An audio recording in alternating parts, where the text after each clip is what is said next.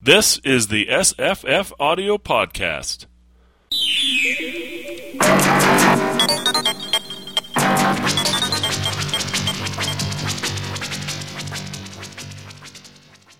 Today's podcast is a reading of Hypnos by H.P. Lovecraft. It's read by Mr. Jim Moon. It runs 23 minutes, and we will be discussing it afterwards.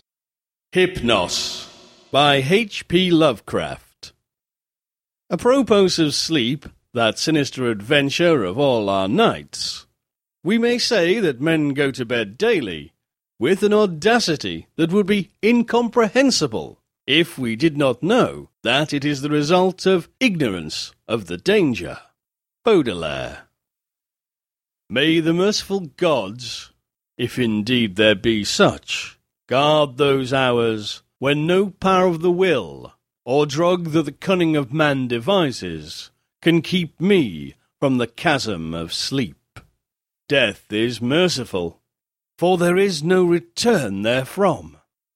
But with him who has come back out of the nethermost chambers of night, haggard and knowing, peace rests nevermore. Fool that I was to plunge with such unsanctioned frenzy into mysteries no man was meant to penetrate. Fool, or god, that he was, my only friend, who led me and went before me, and who in the end passed into terrors which may yet be mine. We met, I recall, in a railway station, where he was the centre of a crowd of the vulgarly curious. He was unconscious, having fallen into a kind of convulsion, which imparted to his slight black-clad body a strange rigidity.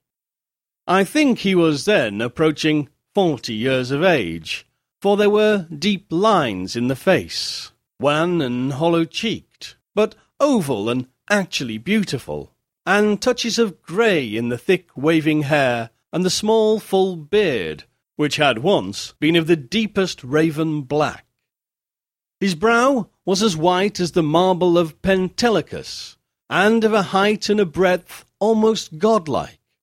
I said to myself, with all the ardour of a sculptor, that this man was a fawn statue out of antique Hellas, dug from a temple's ruins, and brought somehow to life in our stifling age, only to feel the chill and pressure of devastating years. And when he opened his immense, sunken, and widely luminous black eyes, I knew he would be thenceforth my only friend. The only friend of one who had never possessed a friend before. For I saw that such eyes must have looked fully upon the grandeur and the terror of realms beyond normal consciousness and reality. Realms which I had cherished in fancy, but vainly sought. So, as I drove the crowd away, I told him he must come home with me, and be my teacher and leader in unfathomed mysteries. And he assented, without speaking a word. Afterwards I found that his voice was music, the music of deep viols and of crystalline spheres. We talked often in the night, and in the day, when I chiselled busts of him, and carved miniature heads in ivory to immortalize his different expressions. Of our studies it is impossible to speak, since they held so slight a connection with anything of the world as living men conceive it. They were of that vaster and more appalling universe of dim entity and consciousness, which lies deeper than matter, time and space, and whose existence we suspect only in certain forms of sleep, those rare dreams beyond dreams, which come never to common men, but once or twice in the lifetime of imaginative men. The cosmos of our waking knowledge, born from such a universe as is a bubble born from the pipe of a jester, touches it only as such a bubble may touch its sardonic source when sucked back by the jester's whim. Men of learning suspect it little, and ignore it mostly. Wise men have interpreted dreams, and the gods have laughed. One man with oriental eyes has said that all time and space are relative, and men have laughed. But even that man with oriental eyes has done no more than suspect. And my friend had tried, and partly succeeded. We then both tried together, and with exotic drugs, courted terrible and forbidden dreams in the tower studio chamber of the old manor house in Hoary, Kent. Among the agonies of these after days is that chief of torments, inarticulateness. What I learned and saw in those hours of impious exploration can never be told, for want of symbols or suggestions in any language. I say this because from the first to the last, our discoveries partook only of the nature of sensations. Sensations correlated with no impression which the nervous system of normal humanity is capable of receiving. They were sensations, yet within them lay unbelievable elements of time and space, things at which bottom possess no distinct and definite existence. Human utterance can best convey the general character of our experiences by calling them plungings or soarings. For in every period of revelation, some part of our minds broke boldly away from all that is real and present, rushing aerially along shocking, unlighted, and fear-haunted abysses, and occasionally tearing through certain well-marked and typical obstacles describable only as viscous, uncouth clouds or vapours. In these black and bodiless flights, we were sometimes alone, and sometimes together. When we were together, my friend was always far ahead. I could comprehend his presence, despite the absence of form, by a species of pictorial memory, whereby his face appeared to me, golden from a strange light, and frightful with its weird beauty. Its anomalous youthful cheeks, its burning eyes, its Olympian brow, and its shadowing hair and growth of beard. Of the progress of time we kept no record, for time had become to us the merest illusion. I know only that there must have been something very singular involved, since we came at length to marvel why we did not grow old. Our discourse was unholy, and always hideously ambitious. No god or demon could have aspired to discoveries and conquests like those which we planned in whispers.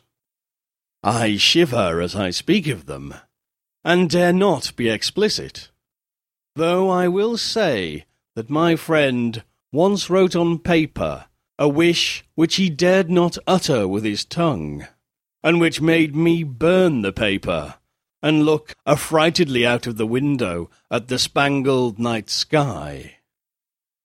I will hint, only hint, that he had designs which involved the rulership of the visible universe and more. Designs whereby the earth and the stars would move at his command, and the destinies of all living things be his. I affirm, I swear, that I had no share in these extreme aspirations.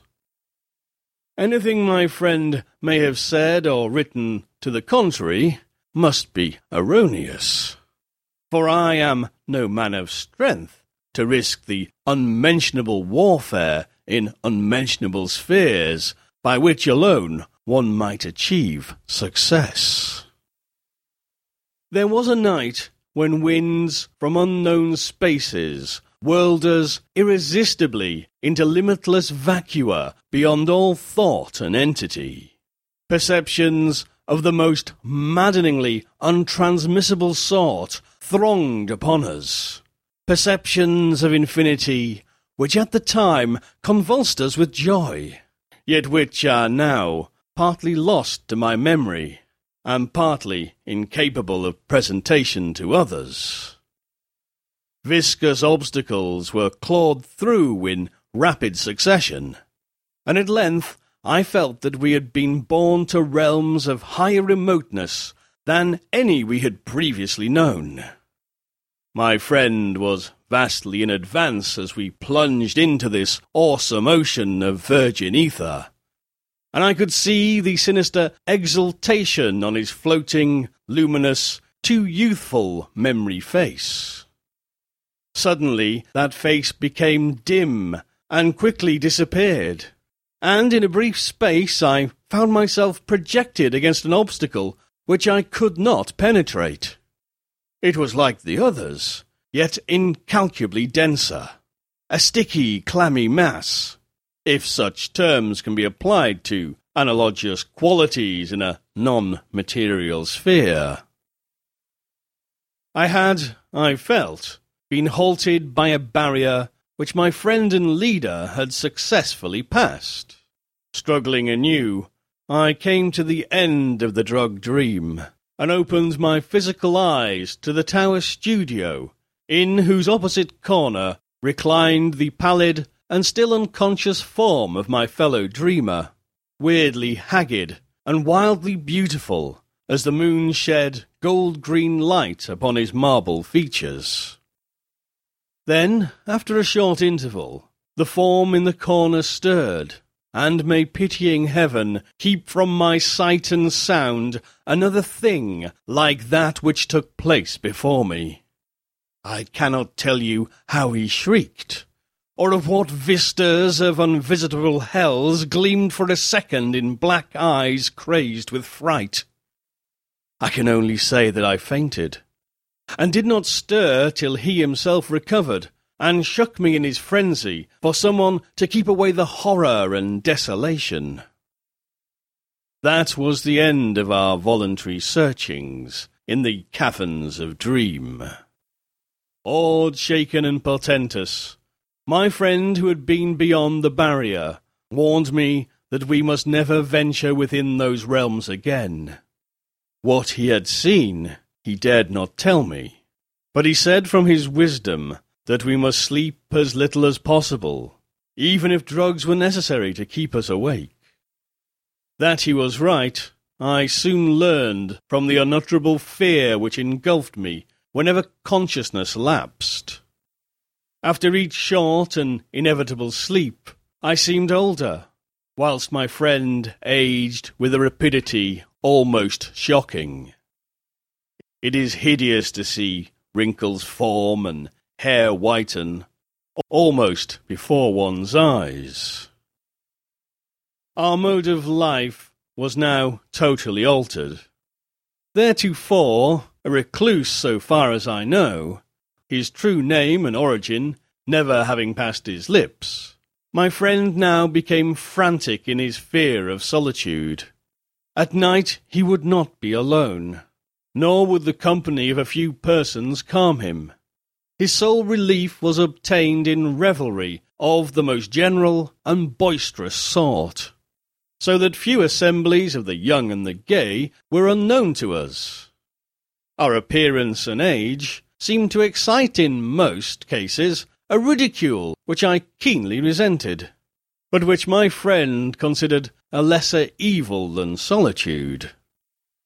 Especially he was afraid to go out of doors alone when the stars were shining, and if forced to this condition, he would often glance furtively at the sky, as if hunted by some monstrous thing therein. He did not always glance at the same place in the sky. It always seemed to be a different place at different times. On spring evenings it would be low in the northeast. In summer it would be nearly overhead. In autumn it would be in the northwest. In winter it would be in the east, but mostly if in the small hours of morning. Midwinter evenings seemed least dreadful to him. Only after 2 years did I connect this fear with anything in particular. But then I began to see that he must be looking at a special spot in the celestial vault, whose position at different times corresponded to the direction of his glance. A spot roughly marked by the constellation of Corona Borealis. We now had a studio in London, never separating, but never discussing the days when we had sought to plumb the mysteries of the unreal world. We were aged and weak from our drugs, dissipation, and nervous overstrain, and the thinning hair and beard of my friend had become snow white.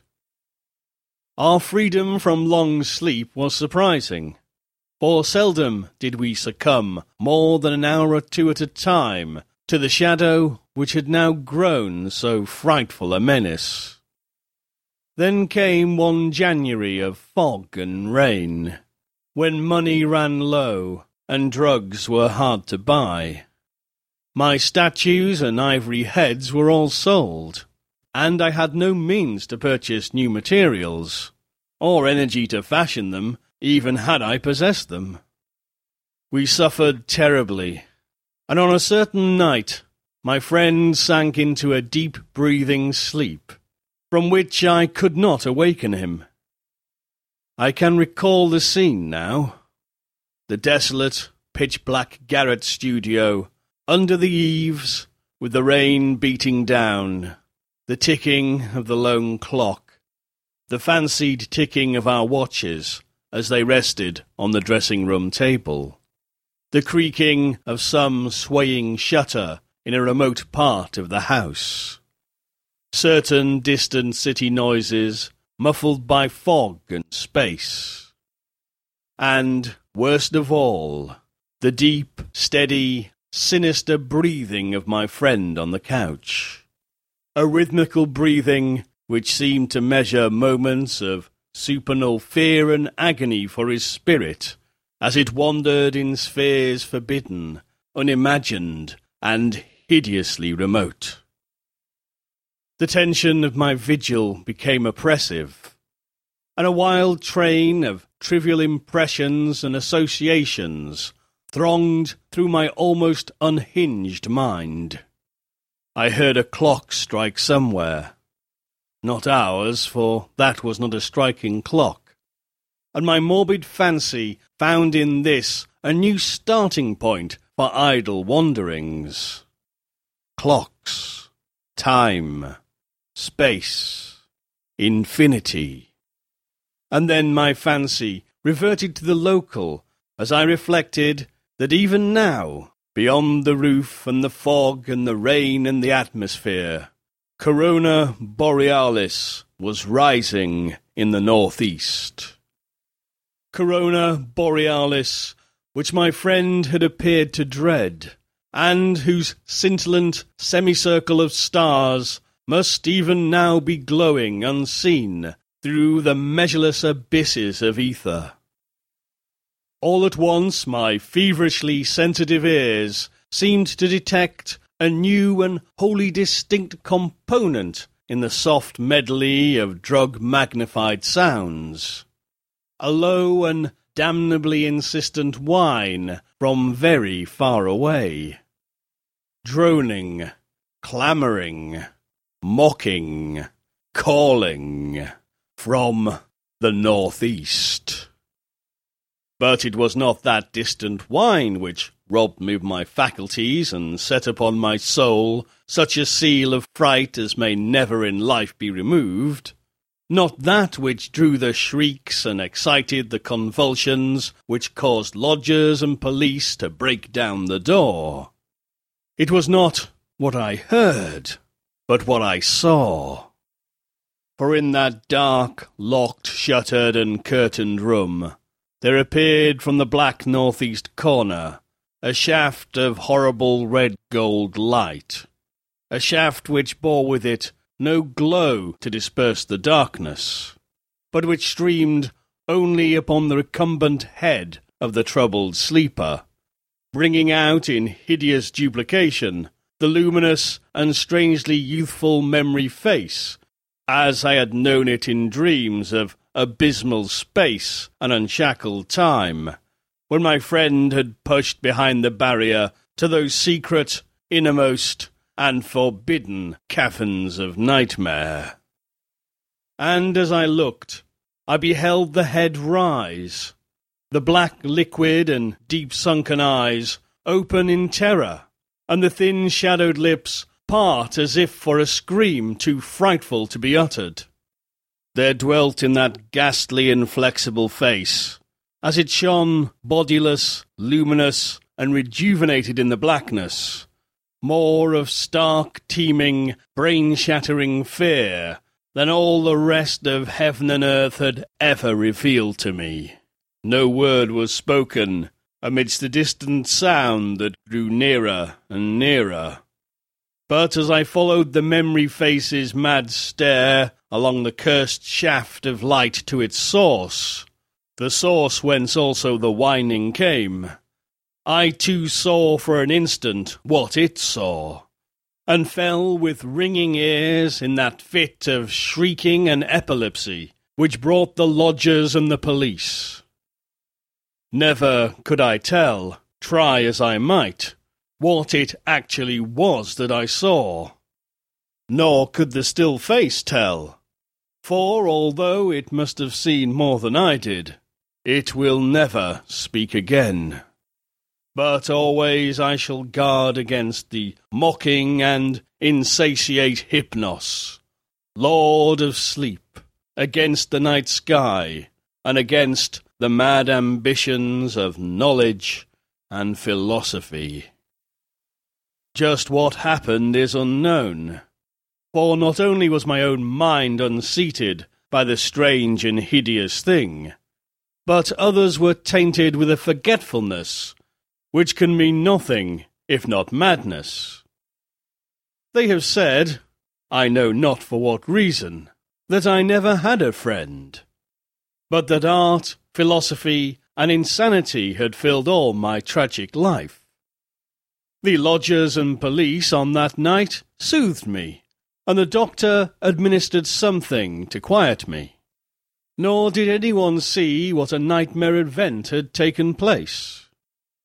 My stricken friend moved them to no pity.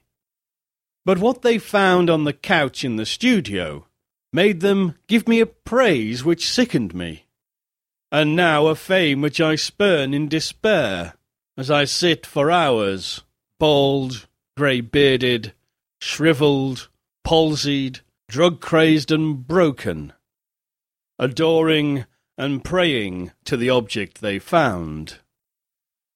For they deny that I sold the last of my statuary, and point with ecstasy at the thing which the shining shaft of light left cold, petrified, and unvocal.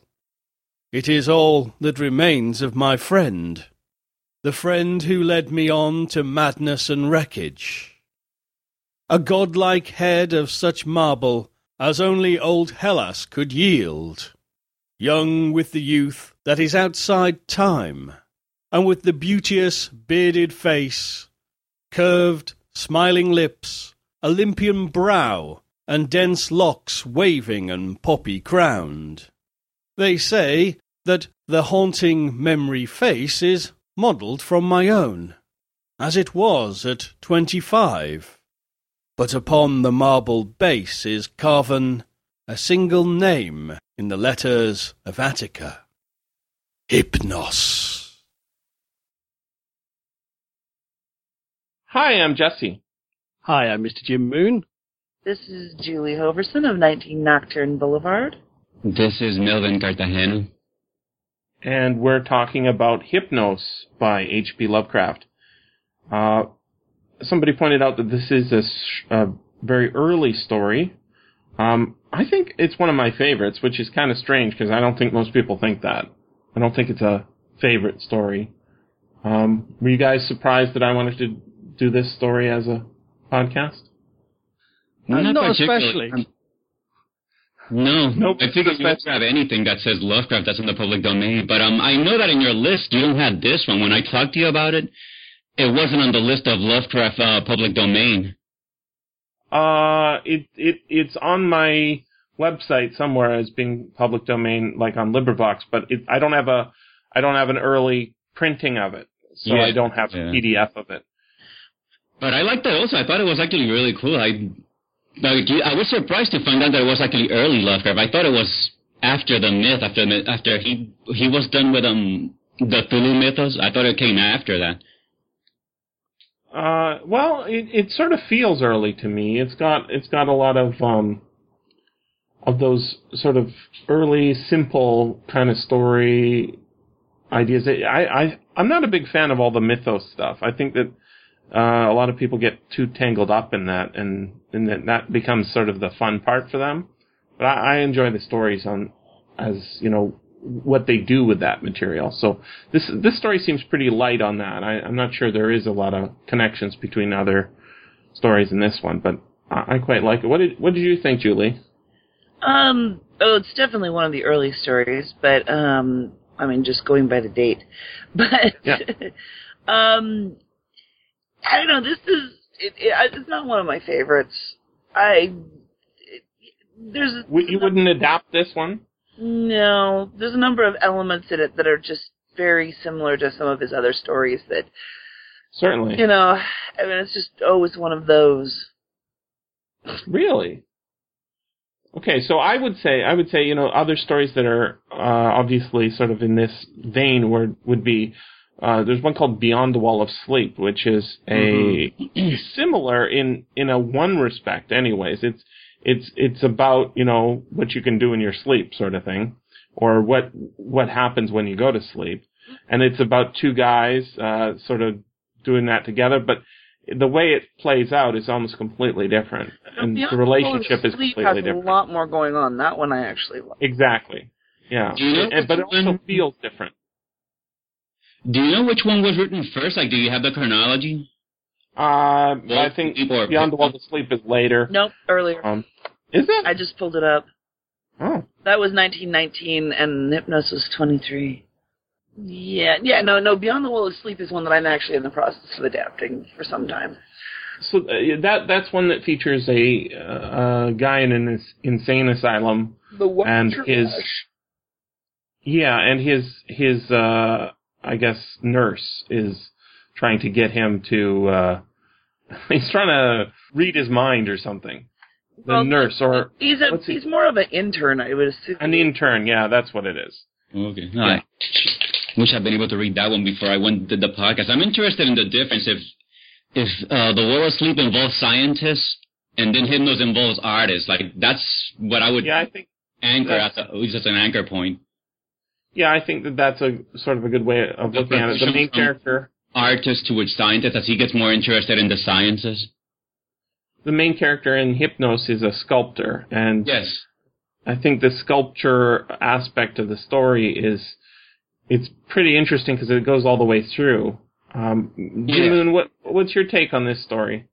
I have a soft spot for this one, but I do like the early Lovecraft stories.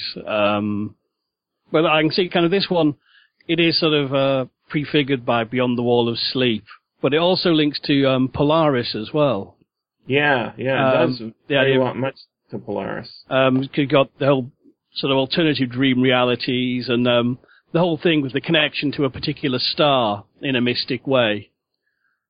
Yeah, and it also shows up, as I was saying before the podcast, it shows up in Dreams in the Witch House, in that there's a sort of an evil star out there. That story has a lot more going on, so it's relatively minor to the plot. But it's interesting in that we've got, in this story, I think, it seems like more of a joke than most people seem to think. Like, I don't see anybody saying how funny this story is, but I think it's pretty hilarious. I can't say that I caught on to the funny elements, but I like the twist ending. If that's, I'm not really sure what happens at the end, but it sort of has a twist to it, I guess. Yeah. The first time it has a twist. The second time I kind of see it coming. Well, yeah, it's definitely a twist, but the twist is what was there all the way from the beginning as well, I think. Maybe it's something he kind of wrote in an afternoon, like something he just did as a joke, like yes, he says, rather than like a serious story. He wasn't yet serious. Like he was just kind of toying with the idea. Then he gets more serious with The Wall of Sleep, something like that. Well, I don't know. I don't know how close. The joke part, I think, is that we've got a guy who falls in love with a statue at the beginning of the story. And the statue is it him? I'm not really sure. That's one thing I wasn't clear on. Yeah, I mean, it's a little unclear at the end, because the statue looks like him, but he's admiring its statuesque features right at the beginning of the story. He seems to be like really fond of the statue, and the way he describes his friend, who was the statue later on, very almost in mythological terms, like in Greek mythology terms, like very idealized, I guess, or idolized. And his friend doesn't speak. No, but he seems to. No, I guess he doesn't need to speak. Maybe that's why he's such a good friend. Like they don't even need to speak to each other. They just look into each other's eyes, and well, I don't know.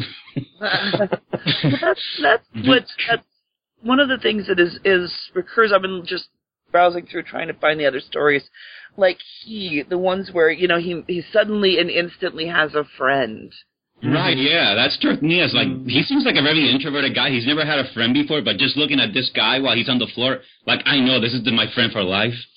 Yeah, and there's a similar instant friendship and very tight friendship that suddenly occurs for, it's one of the recurrent themes that is just odd in some ways, but it was clearly one of Lovecraft's, real, like, personal fantasies. It was to suddenly have a friend.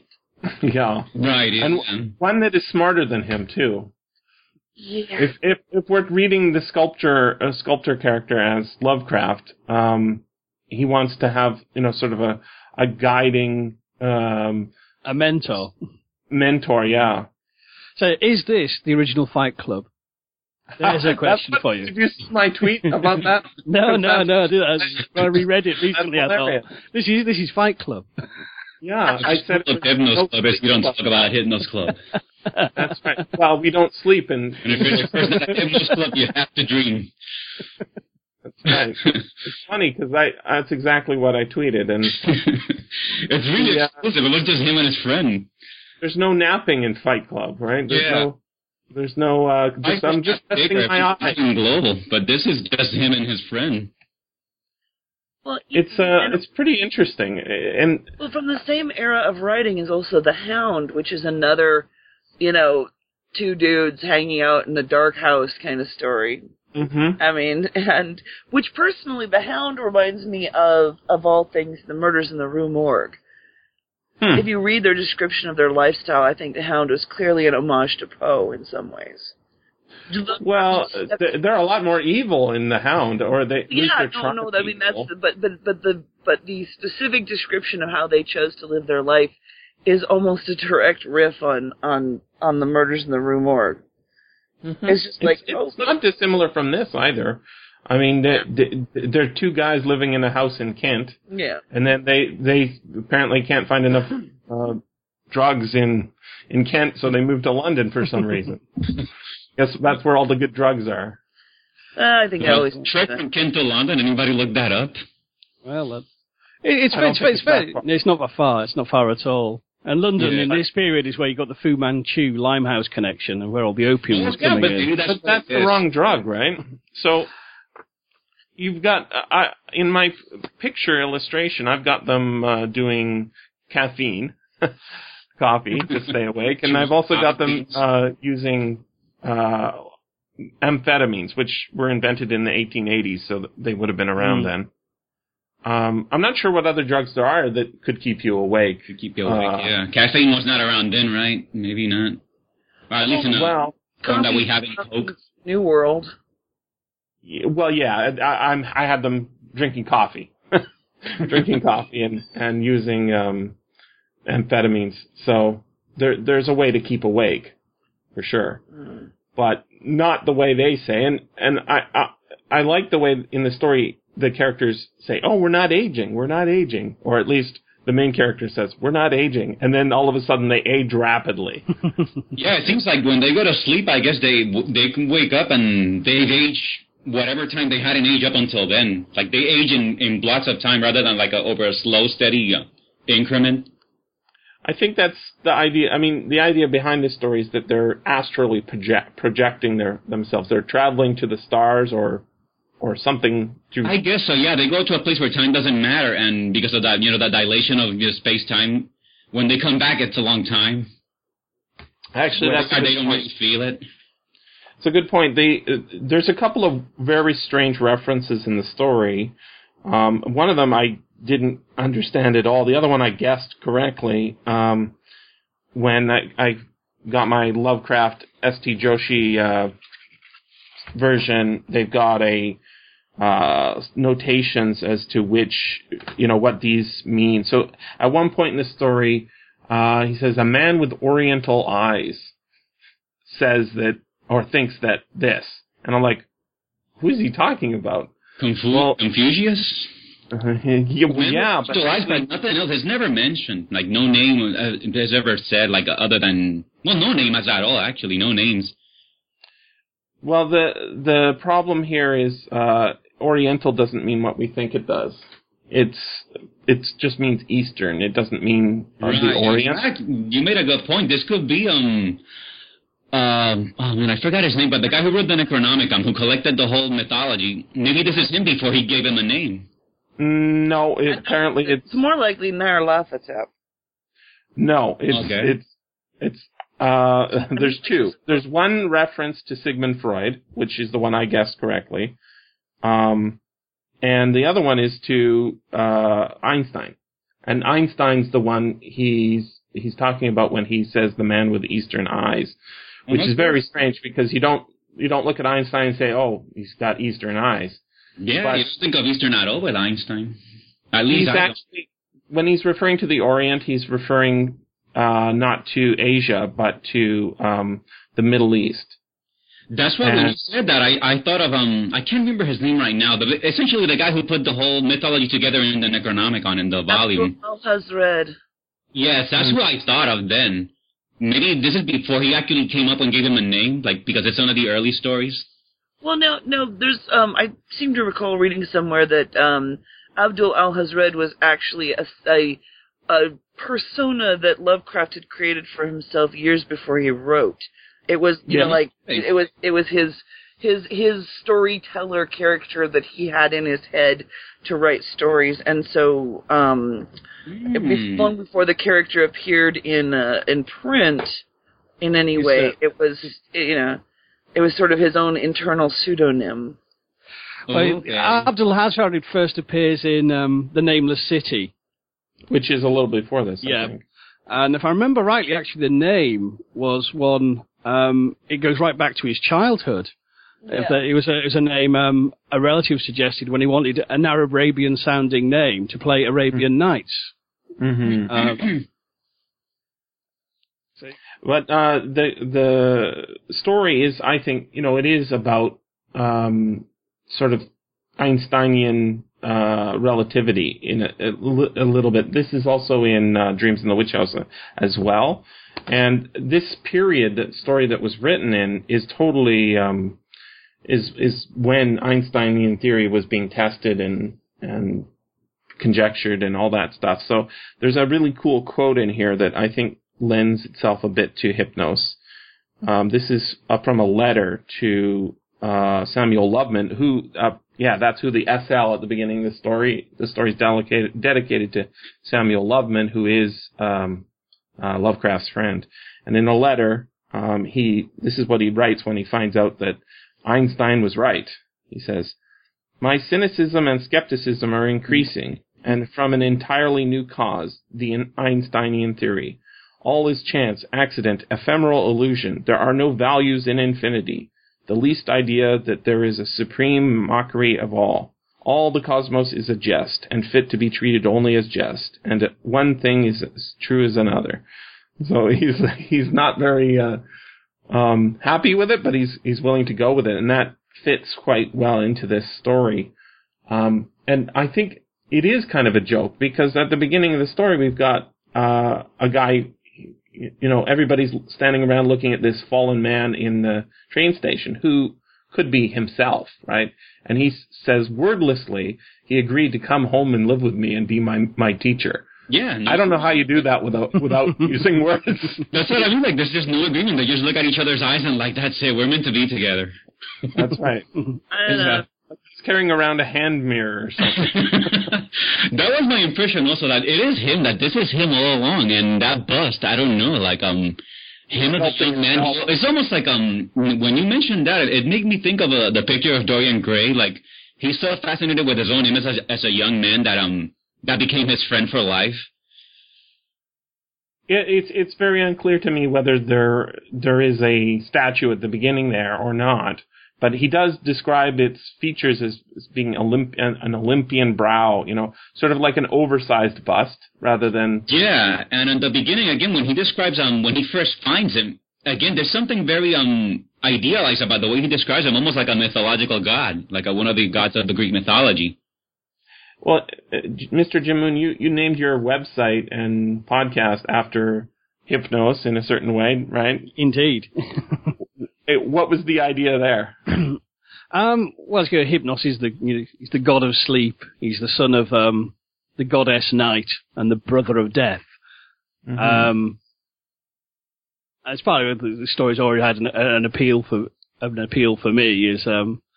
I just really like the idea of a god of dreams, and particularly in other hands that would be a whimsical notion. In Lovecraft, it's this terrifying cosmic force that will suck you away to the far galaxies and leave you as a statue. Yeah, and the Baudelaire quote is, that seems like if he didn't get inspired to write this story because of that, it certainly totally fits. Well, Lovecraft was he had a big phase where he was very into the classical myths and the Greek gods, and I see this story is kind of springing out of that kind of period. And also, Lovecraft was a prodigious dreamer himself. He loved writing down his dreams. Yes, so many of his elements of his stories come from his dreams. It's like the statement of Randolph Carter is just a polished version of one of his dream recollections. And that was also connected to Loveman, right? Well, that's it. The best friend character in that, Harley Warren, in the dream, it was Samuel Loveman. And him and Lovecraft go to this benighted cemetery and uncover these ancient stepways down into the nitrous pits of the nether earth. Mm-hmm. I think Loveman was older, right? A little bit older than Lovecraft.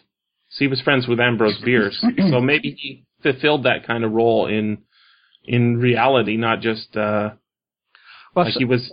I think Loveman was quite well connected with the sort of New York literati as well. So I think he was kind of a guiding influence on Lovecraft's writing, because this was a proper man of letters, as it were.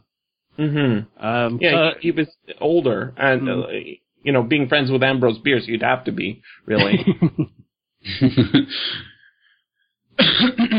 So I guess his friend maybe breached the chamber of Hypnos, the god of sleep, so he came back to claim him, because you can't just go there. That's an interesting idea. I'm not sure. As you remember, like in the passages, he is sort of described, but they travel together, but his friend is always ahead of him. And at one point, he goes into a barrier that he can't pass, the narrator can't reach through. And his friend comes back really freaked out, really scared over what he saw. And that's when he says, we can't sleep ever again. That makes sense, because that fits the idea that they can't sleep, right? And they especially can't sleep when that star is up. And towards the end, I guess, when they reach that point where they're like, their money's almost gone, they have no drugs, or they can't find drugs that they need to stay awake, that's when he gets into that passage where he describes like a column of gold and a red face hovers over his friend. Mm-hmm. A red light. There's a red light that comes through the window. That's what made me think. It's either that or like you said, it was just him all along. But that's my impression, that maybe, I don't know, he breached Hypnos' chamber somehow. Like maybe he reached the actual, I don't know, wherever Hypnos lives, and that's an unforgivable offense. Yeah, it's interesting. In fact, there's a good connection between the idea of not being able to sleep, or spending all your time sleeping and, the night. And you do that in the night, well, that's because God Hypnos is looking down on you, right? I guess maybe the less you sleep, the closer you get to that place, and maybe that's why you have to sleep to not have him come and take you away. What I do like about the story, Julie, and I don't know if you pick up on this, but I certainly picked up on it, is that it's unlike a lot of other Lovecraft stories, in that it has this ambiguity in who the narrator is talking about.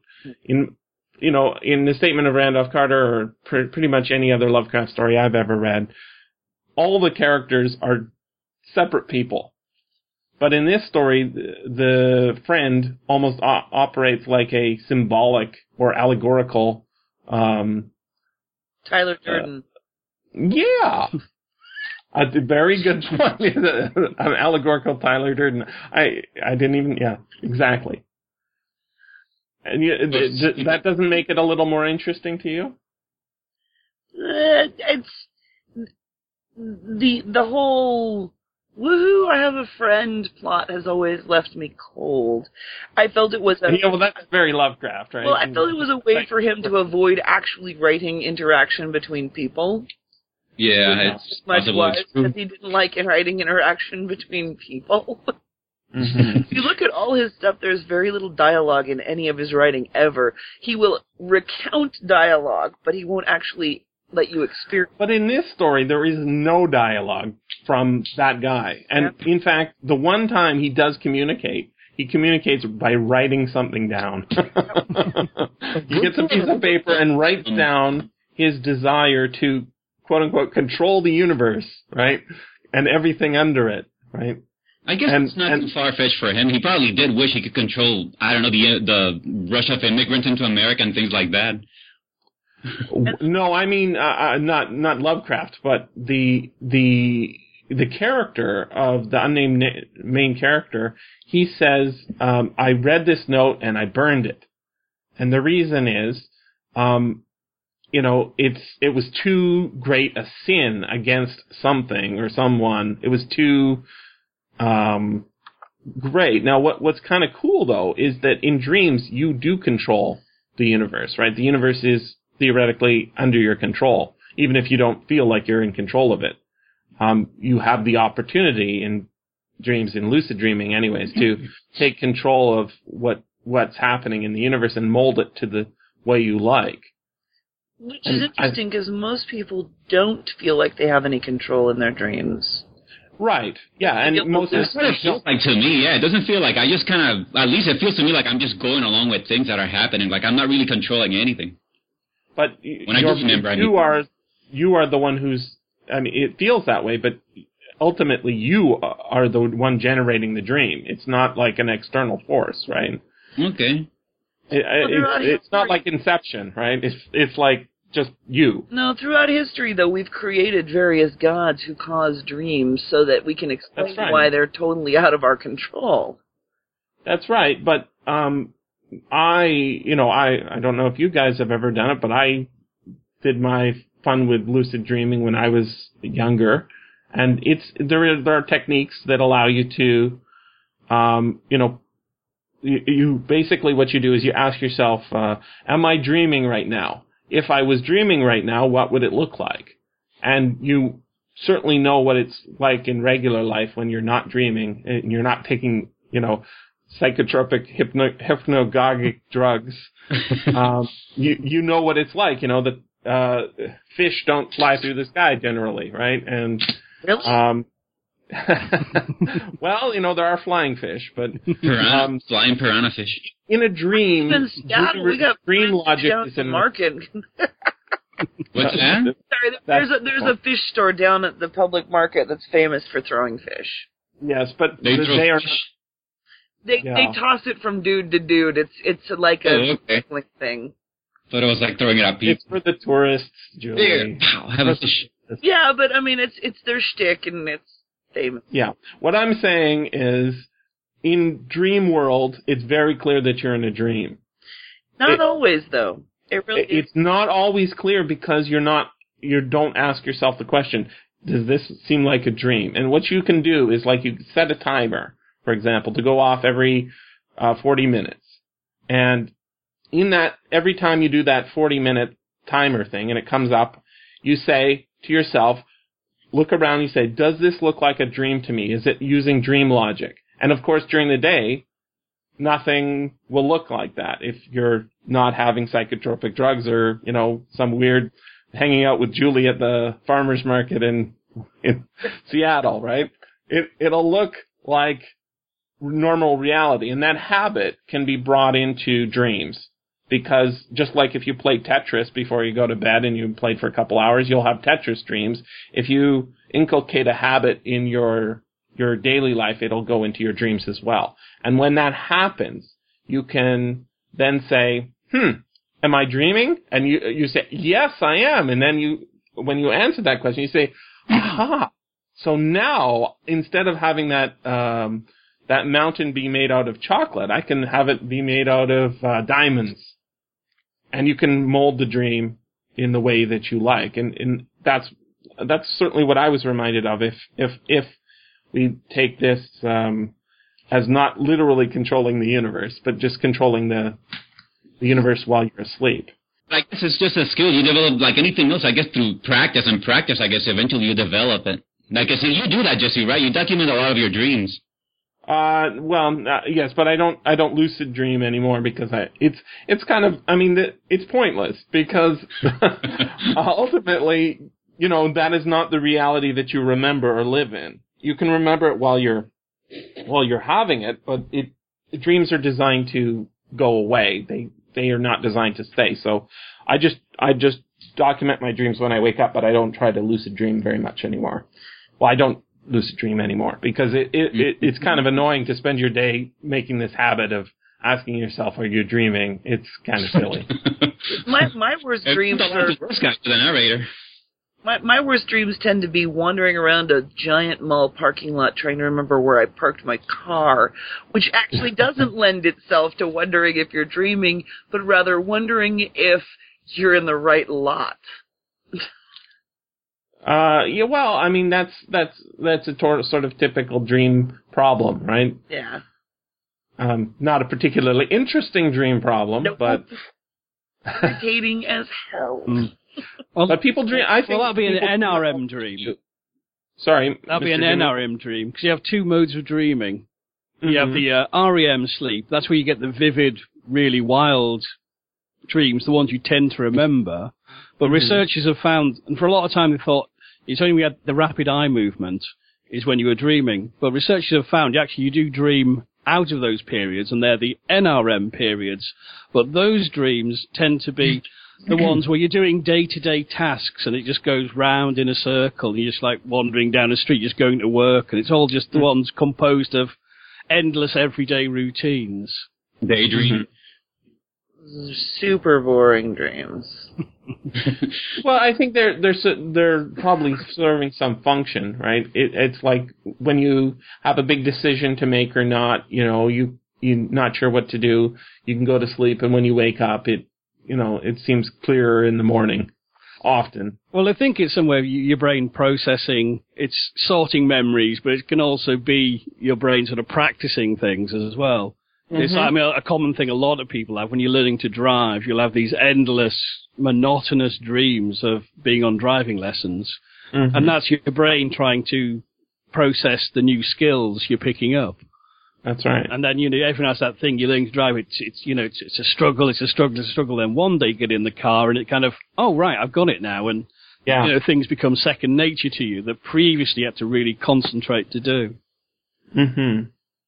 Going back to the controlling dreams, I know Lovecraft would have known this, but like at the temples of Hypnos, people would go there with questions they wanted answered. And they would go in the temple and literally spend the night there and fall asleep and try and what they called incubate a dream to try and contact the gods and get the answers to whatever was troubling them. Hypnos, the god in the Greek mythology, he had, I think, at least 3 sons, maybe more. maybe thousands more, but one of them was named Fantasy, which I think is pretty amazing, or pretty close to fantasy with a PH, right? And that was there was three of them. One could take the shape of any person. One could take the shape of any animal, and the third one, Fantasy, could take the shape of sort of political organizations or something like that. He could take the shape of any object, and he was the most dangerous and most one to be wary of, because he could be anywhere in your dream. The Roman version of Hypnos was Somnos, which gives us insomnia, and somnolent, I guess, is sleep-inducing. What do we make of the idea of the plungings and soarings? I love that.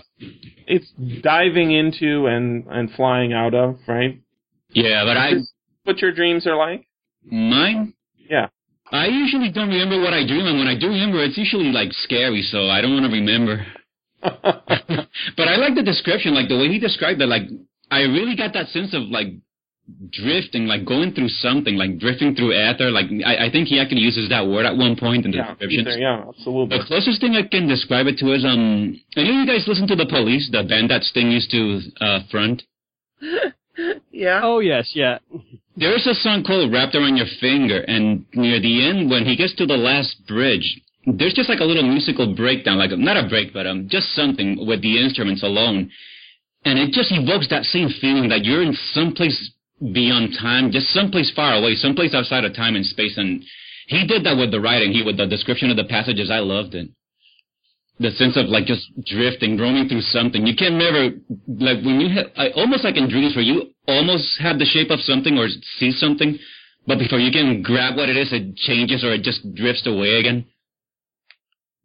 This chart you've got, Mr. Jimoon, on your website for the family tree coming from Ovid, you said?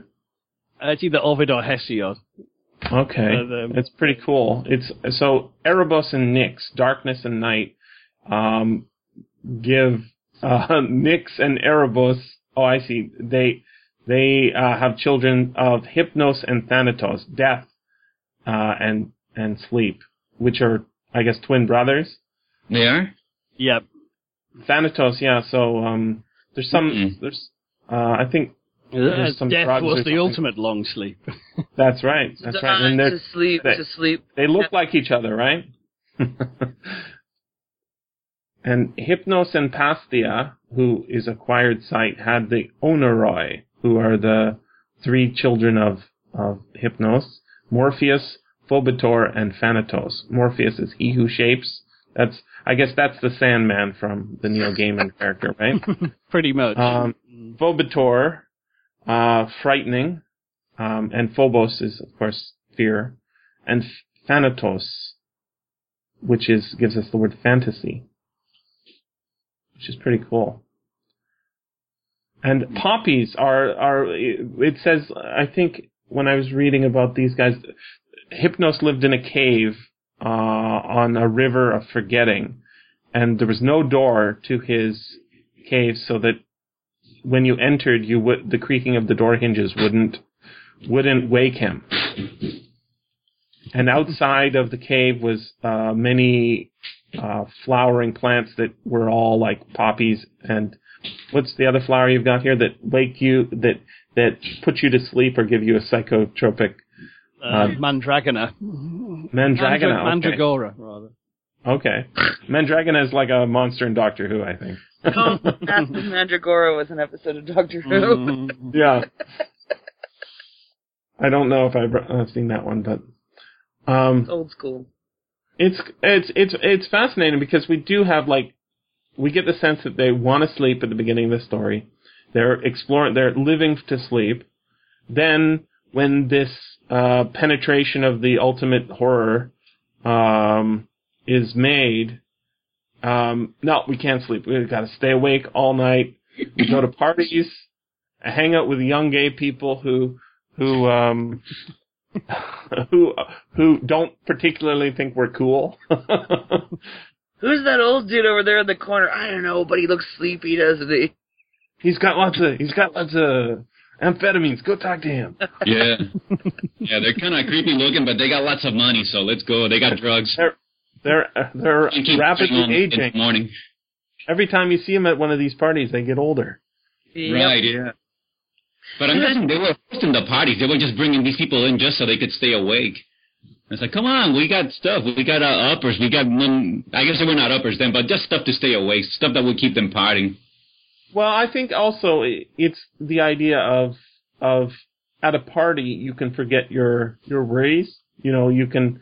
They would only go to what was it like the most swinging parties or something like that. Yeah, it was very happy. Well, he was an artist, and I guess he had some. You know, it's never fully discussed in the book, but I guess he did have a reputation of sorts. He was well known in circles. Enough that I guess he was able to sell consistently his sculptors. At the end of the story, we've got a character he wakes up from one of his dreams. He looks over at the other couch or bed, whatever it is, and across from him is this light shining down on his friend's face, and then screaming starts happening. But it doesn't say who the screaming is coming from. It just says the screaming happens, and that's why the police are here. And the neighbors called the police. What was he screaming about? That's what made me think that maybe it was Hypnos coming to claim his friend for, I don't know, disturbing his peace. But then again, it could have been maybe a moment of clarity where he happens to be looking at his friend in candlelight and sees that his friend is really just a sculptor. I don't know, just a realization that his friend is really just a sculptor. I don't know. Like, it's never clear, but it's either one or the other to me. That's my thinking. I think that's what's so cool about this story as opposed to almost all the other Lovecraft stories. It's got this ambiguity from beginning to end. I love that. It's so cool that, too, I guess the editors at the time, they didn't ask him to clear things up. They left it as it is. Because now, I don't know, if like somebody wrote something like that now, they'd insist, the editor probably would insist on like clearing up everything. Well, I also have a question. Maybe Jim Moon might know the answer to this because I have a suspicion he will. In the statement of Randolph Carter, that is presumably being dictated to the police. Yes, that's a police interview. Yeah, probably. I mean, there's no. In this case, it seems that he's recalling these events for somebody. It could be a police interview as well, but it doesn't have quite that tone. I mean, he's not answering questions. I told you once again or anything like that. But he does make quite a strong point saying that you really don't want to. I really want to disassociate myself with the idea that I'm going to take over the universe. That had nothing to do with me. I completely deny it. I mean, who is he writing this to? Is this a note to the sky god, Hypnos, or what? Well, at this period, I mean, there's still a lot of Poe in Lovecraft's typewriter. And a lot of Poe's stories are kind of like these written confessions. Yeah. Yes, a lot of it. And this strikes me as this kind of thing. It's like, it's his written confession he's writing, presumably from an asylum or a hospital or some kind of thing, where he's being incarcerated for his own good somewhere. And it's kind of, well, this is what happens. Why won't you believe me? And I'll set this down as my account for posterity. And as you said, I think it's interesting that he does labour the point of it. It wasn't me, it was the other one, really. I burned the note. I disassociated my stuff from him. Some kind of ritual, and maybe in writing it and then burning it, somehow he thinks he can take it away from himself, like he can make himself like he never saw any of what he saw or learn what he learned. You know what I mean? Like trying to take back knowledge, I guess, like a dark knowledge. Yeah, it's really Lovecraft too. So I guess he hadn't yet perfected the technique of the narration. Like you pointed out earlier, a lot of his stories involve that someone putting down a statement, setting down the record, so to speak. And in here, because it's early Lovecraft, maybe he hasn't quite gotten that right yet. That hasn't gotten it perfect. I don't see a flaw in this story at all. I think it's quite beautiful. No, but in the sense that you mentioned yourself, like, who was he writing this for? Well, for nobody, but in the other ones, usually he is writing it for someone. And here, I guess, like you said, he's just writing it for himself, so maybe that's where the joke is. Like, well, yeah, I think it is a joke. I mean, it's a cosmic joke. I think that's what I mean. Maybe that's what it is. Like, haha, you don't have any friends. It's just you. You just need to get out more. Stop taking those drugs. Yeah. Go outside. Get out of the house and meet some Stop people. going to those parties. Grow up, man. Yeah, I think so. Yeah. Now that I think about it, running it in my head, yeah, I think I can sort of see the joke, like you said, a cosmic joke on himself. Well, it is kind of like it's just a man who's had a schizoid break. That his friend he sees on the floor is actually him who suffered some kind of fainting fit or embolism. That's triggered this creation of this alternative personality. Here's what it says. We met, I recall, in a railway station, where he was the center of a crowd of the vulgarly curious. Yeah. Why would this guy be in the train station? Well, it's because it's him, right? And he's fallen down, maybe after taking too much drugs. Right? He gets up. He was unconscious, having fallen into a kind of convulsion, which impaired his slight black-clad body in a strange rigidity. I think he was then approaching 40 years of age, for there were deep lines in his face, wan and hollow-cheeked, but oval and actually beautiful. He's starting to like himself now. And touches of gray in his thick waving hair and small full beard, which had once been of the deepest raven black. How does he know what the guy's beard used to look like? His brow was white, as of marble. Artist project. Yes. I said to myself, with all the ardor of a sculptor, that the man was a faun statue out of antique Hellas, dug from out of a temple's ruins and brought somehow to life in our stifling age, only to feel the chill and pressure of devastating years. And when he opened the immense, sunken, and wildly luminous black eyes, I knew he would thenceforth be my only friend. Yeah, it's a very convenient, just everything right there for him. Never possessed a friend before, for I saw that such eyes must have looked fully beyond the grandeur and terror of realms beyond normal consciousness and into the reality of realms. I'm like, that is one amazing look. Yeah, it's amazing. Yeah, volumes were exchanged in one look. Yep. And then he takes him home, sets him up, says, we're going to live together, you're going to be my teacher. And he did mention at one point, I guess he made a number of statues of him or busts of him. Yeah, he's always making ivory busts. In fact, I guess he's making the same subject over and over in his sculptures.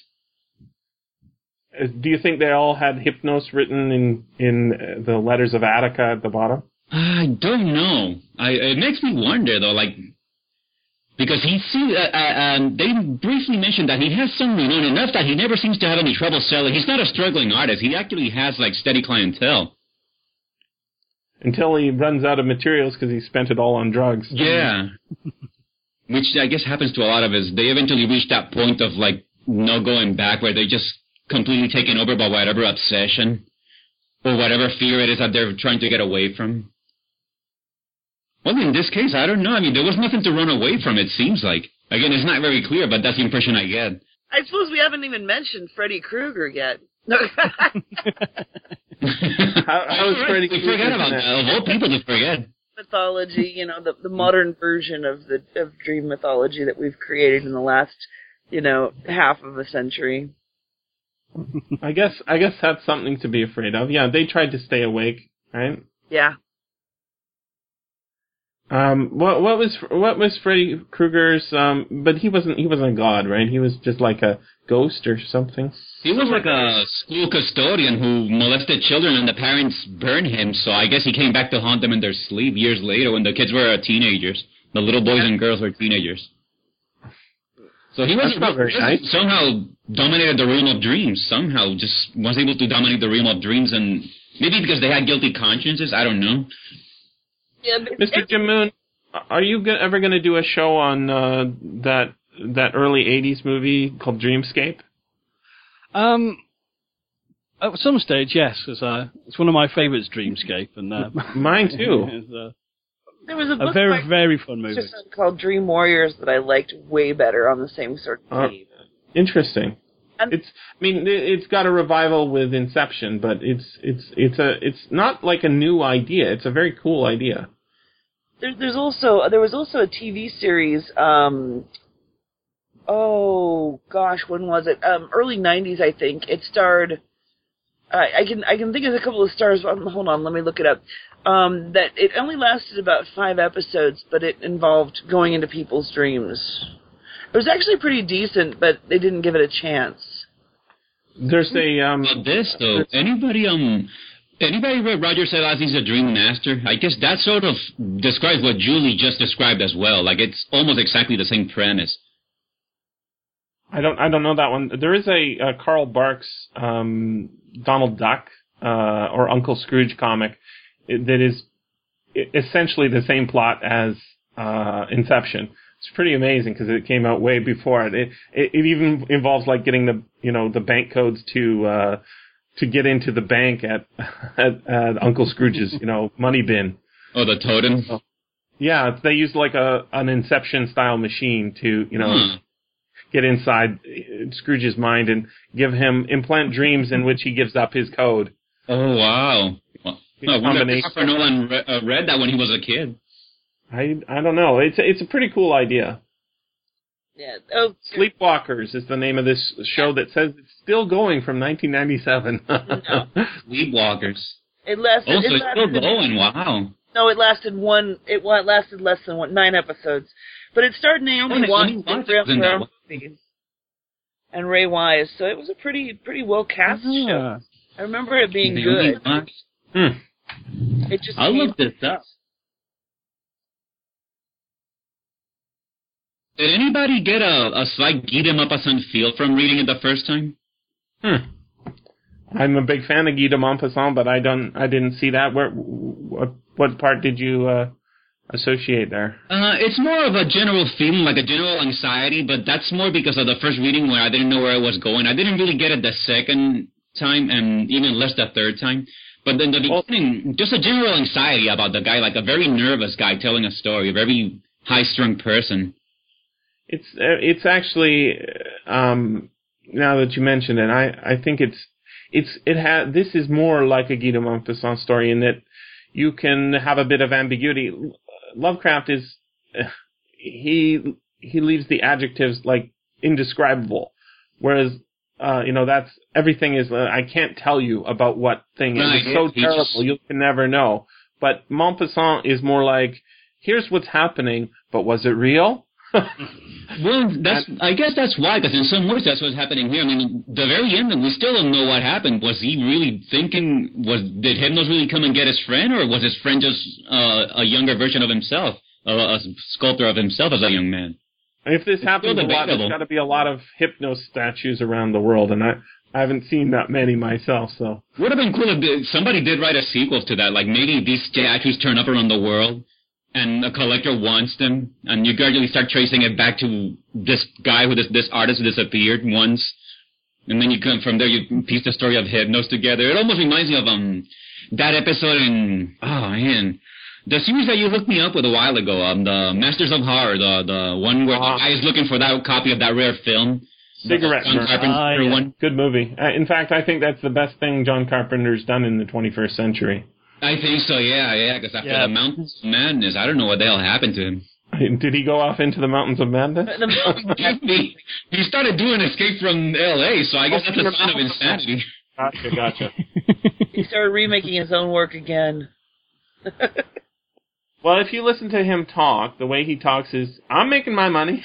That's the way he talks. He's benefiting from the remake, the craze of remakes. I think he's the director who's had the most movies remade of his original work. They remade they remade Halloween and a sequel. They remade Escape from Assault on Precinct 13. Yeah. Mm-hmm. Yep.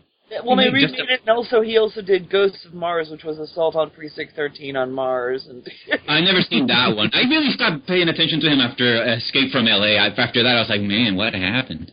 Yeah, I can see why. It was a remake of Escape from New York. But there will be Escape from Planet Earth. Yeah. One thing I'd like to mention is sure. For a as we were talking about Hypnos, I started picking out sort of not quite similarities with a story that I just read over on for Halloween on my feed called oh Lord, it has a title that'll drive you crazy. It's from J.R. Hamantashen, who does some really weird stuff, and it's kind of Lovecraftian, but not exactly something you could quantify that easily. But the story is two people moving in together, two people moving in together, and weird stuff ensuing as one of their, oh Lord, his belief is that there's something behind the wall in the house, and that there's a way to reach it. And the story is called "There's a Family of Gnomes Behind My Walls, and I swear I won't disappoint them any longer." He's going to join them, I guess. No, it's not that simple. It's really not that simple, because it does come off as, is this the real world? Is this just fantasy kind of story? Somebody's putting another song there. Yeah. But it's got sort of that same weird dubiousness to it that a lot of the debate we've been going on about has. That reminds me of another episode of Masters of Horror when you mentioned that. Which? I can't remember the name right now, but it involves a math student who, I guess he's exploring fractal theory. Yeah, that's the Dreams in the Witch House. Well, I'm sorry? That's the Lovecraftian one, The Dreams in the Witch House. Yes, the one with the math student who moves into like really crappy flop house, and I guess the walls intersect at a point that open to another dimension. Yep. I also somehow the room next to where the woman with the baby is. Yeah, I also adapted that from for audio drama. I got to do a real version of that sometime. Yeah, when is that coming out? Yeah. Yeah, Julie, get to work. No. Wake up and get to work, Julie. This has been the SFF Audio Podcast. Please join us at www.sffaudio.com.